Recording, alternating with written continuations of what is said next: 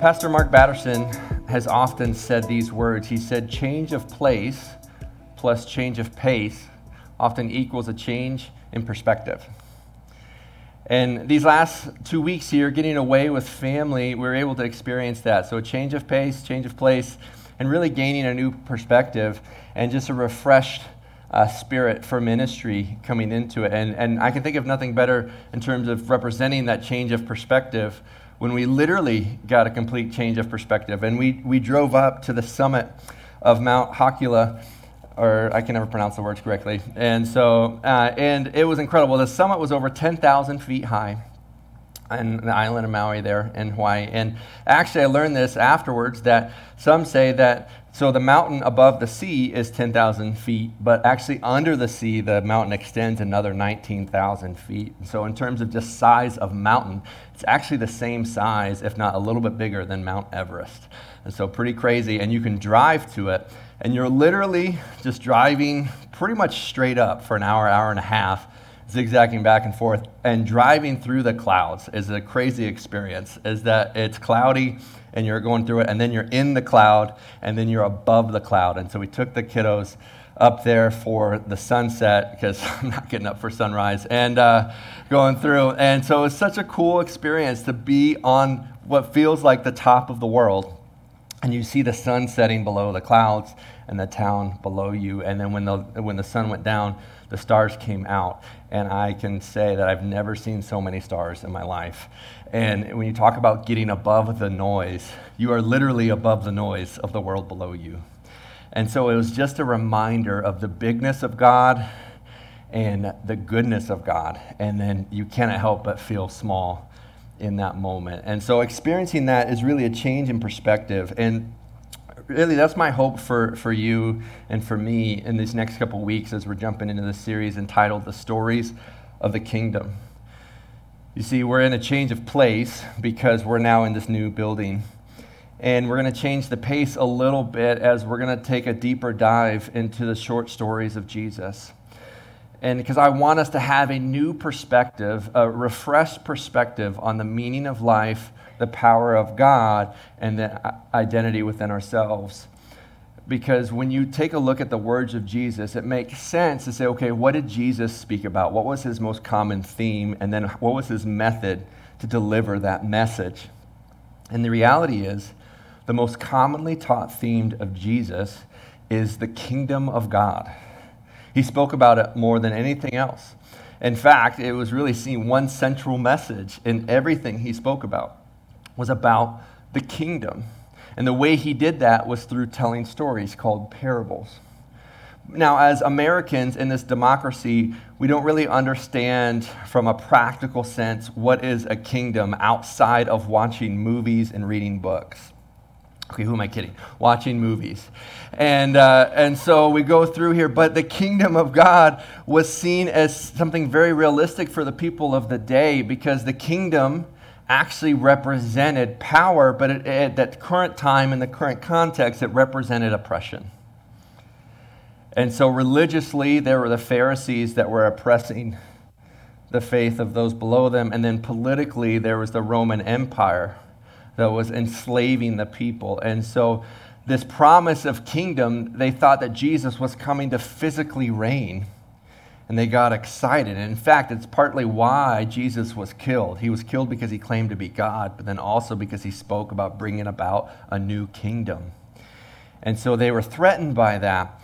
And what Jesus was actually doing was preparing them for a new perspective, a better way, and that one day Jesus would rule in a new heaven, new earth, but he was also currently ruling.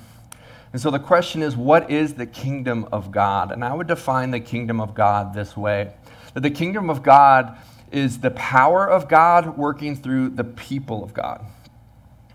It's the power of God working through the people of God. And the reason I like that is because it's valuable right now in present tense.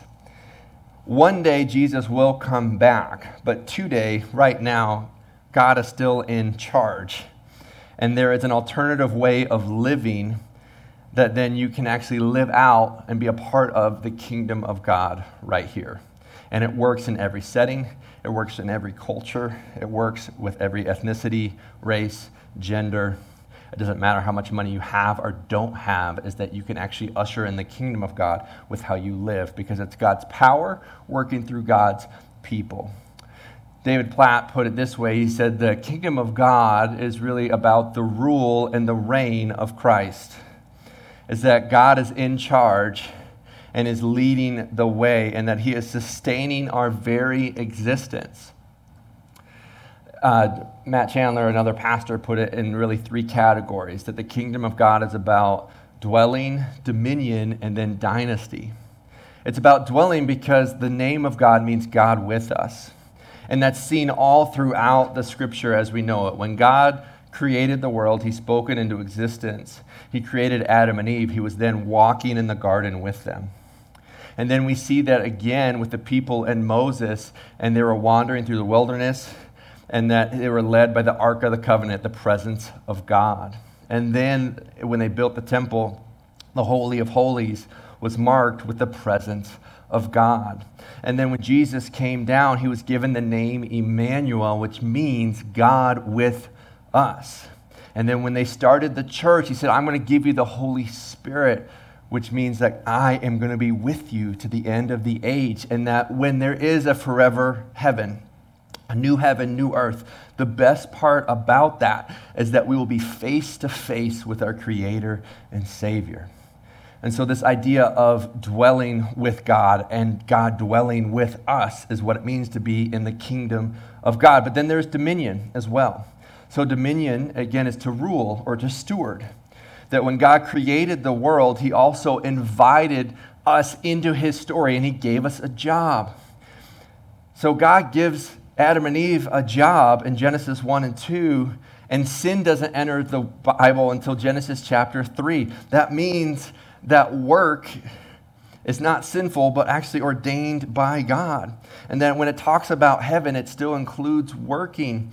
And so there isn't like this, some retirement that we get to sit on our own little cloud property and play cloud pickleball with our friends and family in heaven. Although I bet Peter's sweet at pickleball, like Peter's been practicing, right? He's ready for you up there. Anyway, I'm sorry, I'm weird. Anyway, like we think about this retirement thing. No, there's going to be working in heaven. The difference is that we get to work, reign, and rule with Jesus without any of the negativity that comes from work.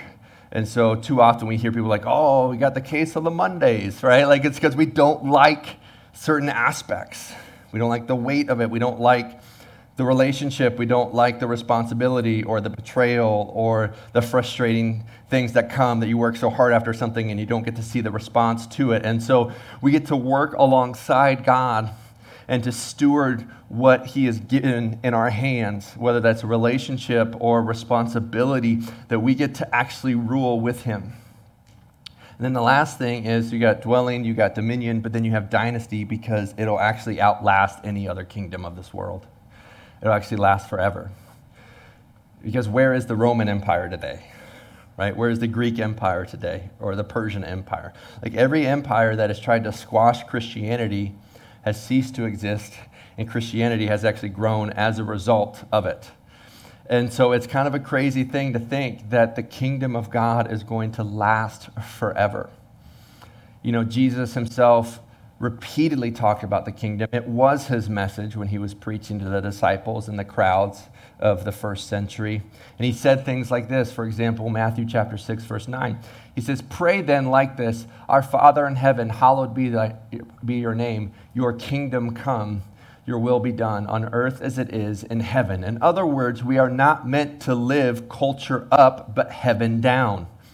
There are our identity and responsibility and relationships and concepts and approach to truth comes from the kingdom mindset and not the worldly mindset. Another example, Jesus said this in Matthew 6:33. He says, but seek first the kingdom of God and his righteousness, and all these things will be added to you. Now there's a guy named Paul who was actually persecuting Christians, gets saved on the road to Damascus, starts actually preaching about the kingdom of God and the gospel of God, that it's actually available to all people. And he writes this in a letter to the church in Colossae. So Colossians chapter 1, verses 13 and 14. It says, God has delivered us from the domain of darkness and transferred us to the kingdom of his beloved Son, in whom we have redemption, the forgiveness of sins. Same author, different letter to a different church. He writes to the church in Rome in Romans 14:17. He says, for the kingdom of God is not a matter of eating and drinking, but of righteousness and peace and joy in the Holy Spirit. So what he's saying there is, because again, people in that original context viewed a kingdom as oppression. And so they were looking for physical relief when what they needed was a spiritual renewal. And so Paul says it's not about the physical, it is deeper than that. It's not just about what you want, it's about what you need. And what you really need is redemption and forgiveness and love and purpose, because those things will outlast any oppression against you. And that you can actually overcome all obstacles when you understand and you are a part of the kingdom of God. Now, that's a strange concept, and Jesus knew that. And so how do you teach a spiritual truth to a physical group of people? And so he did so through storytelling. And we do this all the time, don't we? Like if you think about the conversations you have with your spouse or your friends, you ever try to describe somebody who hasn't met? What do?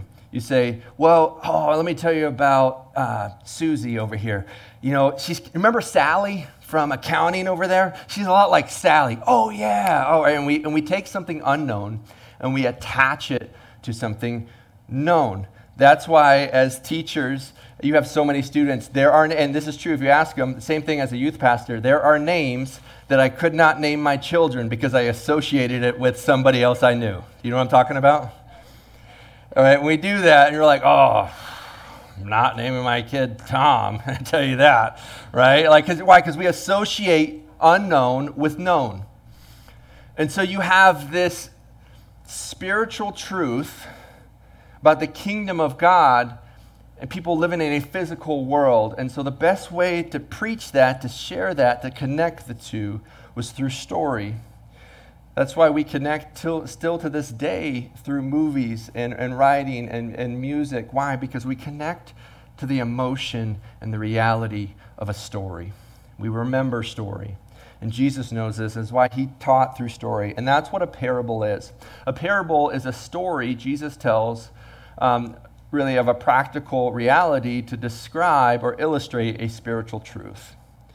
Usually it's focused on one point. It's not point for point. Like sometimes I find people trying to really break down the parable or the simile or the metaphor. You're like, well, this is kind of be this or this got to be this. Really, it's meant for one thing. It's meant to connect one point or idea, and it's about the kingdom of God. The author or the one who started this program called the Bible Project, highly recommend that, by the way. If you want to learn stuff online on YouTube, you can visit and watch videos by the Bible Project. His name is Tim Mackey. He described parables this way. He said, Jesus didn't tell parables to make everything clear. Rather, he wanted to provoke the imagination and invite people to see what God is doing in the world from a new perspective. You see, there's that word again. Jesus spoke in story and spoke of the kingdom because he wanted people to have a new perspective. And that's my hope for you too, because we get so caught up in the day-to-day, don't we? If all our to-do lists, all the responsibilities and things. And I can tell you, when I was standing on a literal mountaintop above the noise of the world, everything seems so small, and you're just reminded, wow, and that's what Jesus does when he tells stories, is that he's saying, hey, just pause your life for just a moment and just think about the kingdom of God, and I want to offer you a new perspective, the imagination to run free. And so sometimes these parables are not very clear, but they invoke emotion and response, and all of them require action of some kind. And so our parable today is really going to be found in Matthew chapter 13, verses 44 to 46. It's actually two of them, but they're so short, which, by the way, I love that they're short. And then they actually go together. And so we're going to go through two parables this morning. He says, the kingdom of heaven, same thing as kingdom of God. The kingdom of heaven is like a treasure hidden in a field, which a man found and covered up. Then in his joy, he goes and sells all that he has and buys that field. Again, the kingdom of heaven is like a merchant in search of fine pearls, who on finding one pearl of great value went and sold all that he had and bought it. So you got a treasure and you got a pearl. This morning's message is entitled Treasure Hunting because it's really about value. It is a parable about perspective and then priority. And so if you're taking notes, I encourage you to write this down. That Jesus is worth great sacrifice because he will give you the greatest joy. Jesus is worth great sacrifice because he will give you the greatest joy. It will cost you something. I think too often in churches in general, or in spirituality, we like to think of Christianity or religion in general as like a self-help. Just do this, you'll be better. Be you, it's great. No, it's going to cost you something. It will. In fact, it will cost you everything. But it's worth it because Jesus already paid the ultimate price. Because what you value determines what you do. You're like, well, John, how do you know what you value? Well, just flip it. Because what you do then demonstrates what you value. And what's interesting about these stories is that they're two very different approaches to God. And one, the guy stumbled across it. He stumbled into treasure. And in the other, he was searching for it. And I think there are times that people approach God this way. There are some people who it's not so much that they were searching for God, but rather God was searching for them. Right? And they kind of bump into God. Some of you have no idea why you're even here this morning. Like, oh, I guess I'll go. Or after weeks or months of that neighbor or friend bugging you to come, you just kind of came. And you're here. I want you to know that's okay. The first story is that when someone bumps into treasure, that's not a bad thing. The question is, what will you do when you see it? And the question for you is, what will you do with the message of Jesus when you hear it? Because the flip side is someone who went searching. And I think there are stories even in this room. I think of Taylor, a friend here, when we talked, we had conversations, right, where you were searching. You're like, I'm going to find the truth, right? You were researching and reading, like, I'm going to read every religion. I'm going to read every book. I'm going to watch every video, and I'm going to be searching. And there are people that find God in that way because when you experience Jesus, when you encounter Jesus, the truth of the gospel truly sets you free.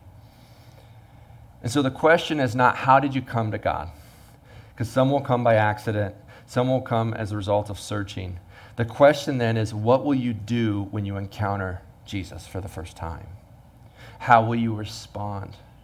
Because in this case, in this story, it reveals, as do all parables, the heart of Jesus and the mission of Jesus and the character of who he is. And so he's equated to great value, really value of all eternity.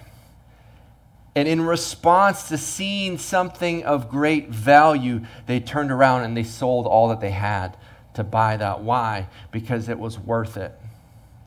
That the treasure was greater. They did so with joy. Now, it might look foolish to those on the outside that might not know the treasure or see it. But when you recognize the value of who God is and the kingdom that God offers, that there's nothing short that we would do to receive that. Because he already paid the ultimate price. And so that we can respond with joy, and he gives us eternity. He describes it this way. He says, I am the way, the truth, and the life. John 14:6. He talks about in John 10:10 that I will offer you, I came to give you life and life abundantly. He says this here in Matthew 6:19-21. He says, do not lay up for yourself treasures on earth, where moth and rust destroy and where thieves break in and steal, but lay up for yourselves treasures in heaven, where neither moth nor rust destroys and where thieves do not break in and steal. For where your treasure is, there your heart will be also. Now, we like to live the reverse of that last statement. We like to say, where our heart is, there our treasure will be. But Again, what you value determines what you do, and what you do demonstrates what you value. And so if you want to show me what you value, you're going to see it in your checkbook and bank account, and on your calendar, and on your smart device, and in your conversations, and in your mind. What do you think about? What are you talking about? What do your actions show? Because what you do is a reflection of who you are, and who you are is a reflection of what you treasure. And so when you think through that, you want to think through, okay, what do I value? There's a story of a San Diego bank robber who took off with some money. The bank hired an investigator to go find this guy. They crossed the border into Mexico. He realized he doesn't speak Spanish, and so he hired a translator to go with him. They track down the guy, and they find the guy, and through the translator, he says, "Tell me where the money is." And the guy through the translator back says, "I don't know what you're talking about." And so he pulls out, the investigator pulls out a gun and says, "Tell him, if he doesn't tell me where the money is, then I'm going to shoot him right here."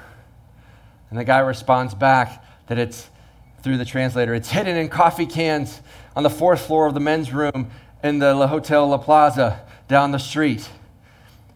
So then the investigator turned to the interpreter and said, "So what did he say?" And the interpreter said, "He said he's willing to die."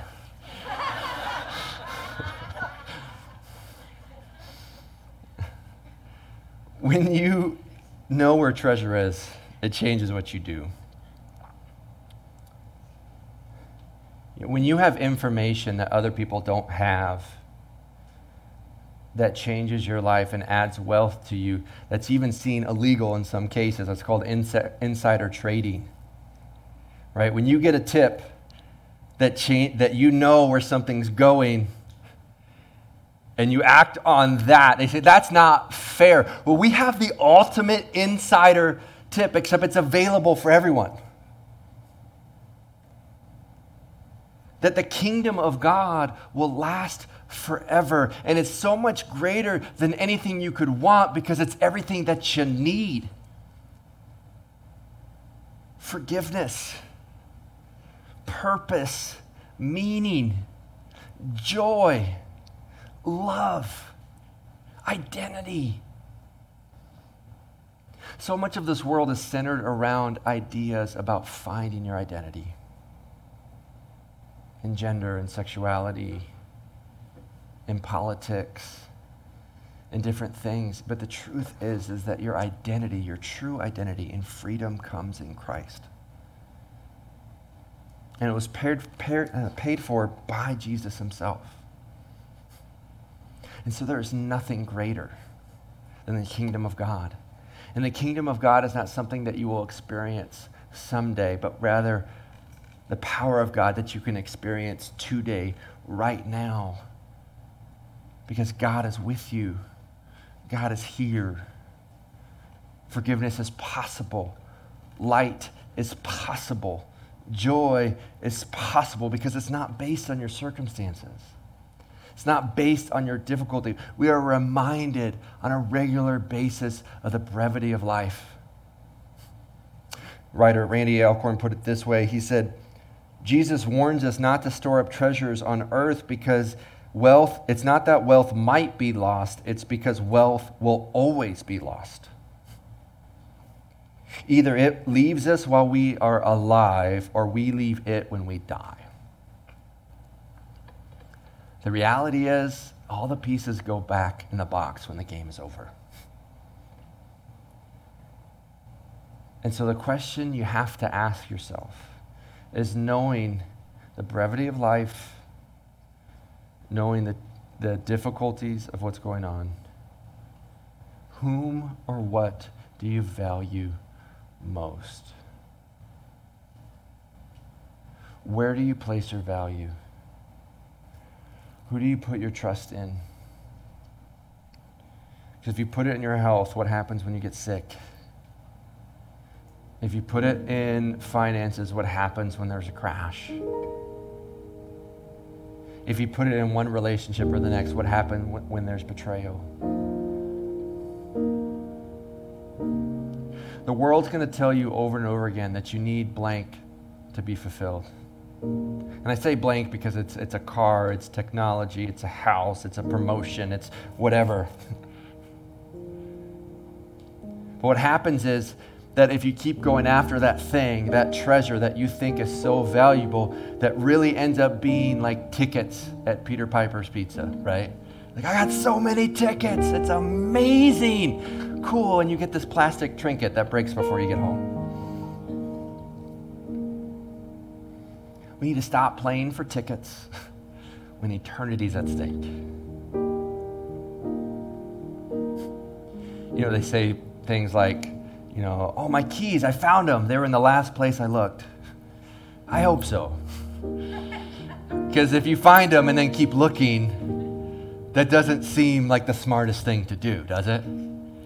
Oh, I found the keys. They were over there, but I'm going to keep looking anyway. Don't we do that with God, though? We come to God, we come on a Sunday, we hear the message, we hear this thing, we find our meaning and purpose and joy, and then we keep searching elsewhere. We say, no, I'm right here. I'm a treasure of eternity, eternal value, and I will change everything in your life. I will change your perspective. I will change your priorities. And I give you value. Jesus is the ultimate treasure. So in our joy, we should be willing to give everything we have to him. Because in the kingdom of God, there's a better way. There's a new perspective. And it's of eternal value because you have eternal value. And that freedom and that purpose and that meaning is ultimately found in him. Let's pray. Dear Heavenly Father, we love you. God, you are the treasure. We give everything we have to you because you gave everything you had for us. That you died on the cross for our sins. That when you rose again, you defeated death and you made forgiveness possible, eternity possible. And so, God, we want to treasure you together. We give you our hearts. We give you our lives. May we be generous because you are generous. May we be forgiving because you forgave. May we be loving because you loved us. And may we be your people as your agents, your ambassadors of this greater kingdom, this spiritual reality, living in your power. We love you, God. We give our lives up to you. It's in your Son's name we pray.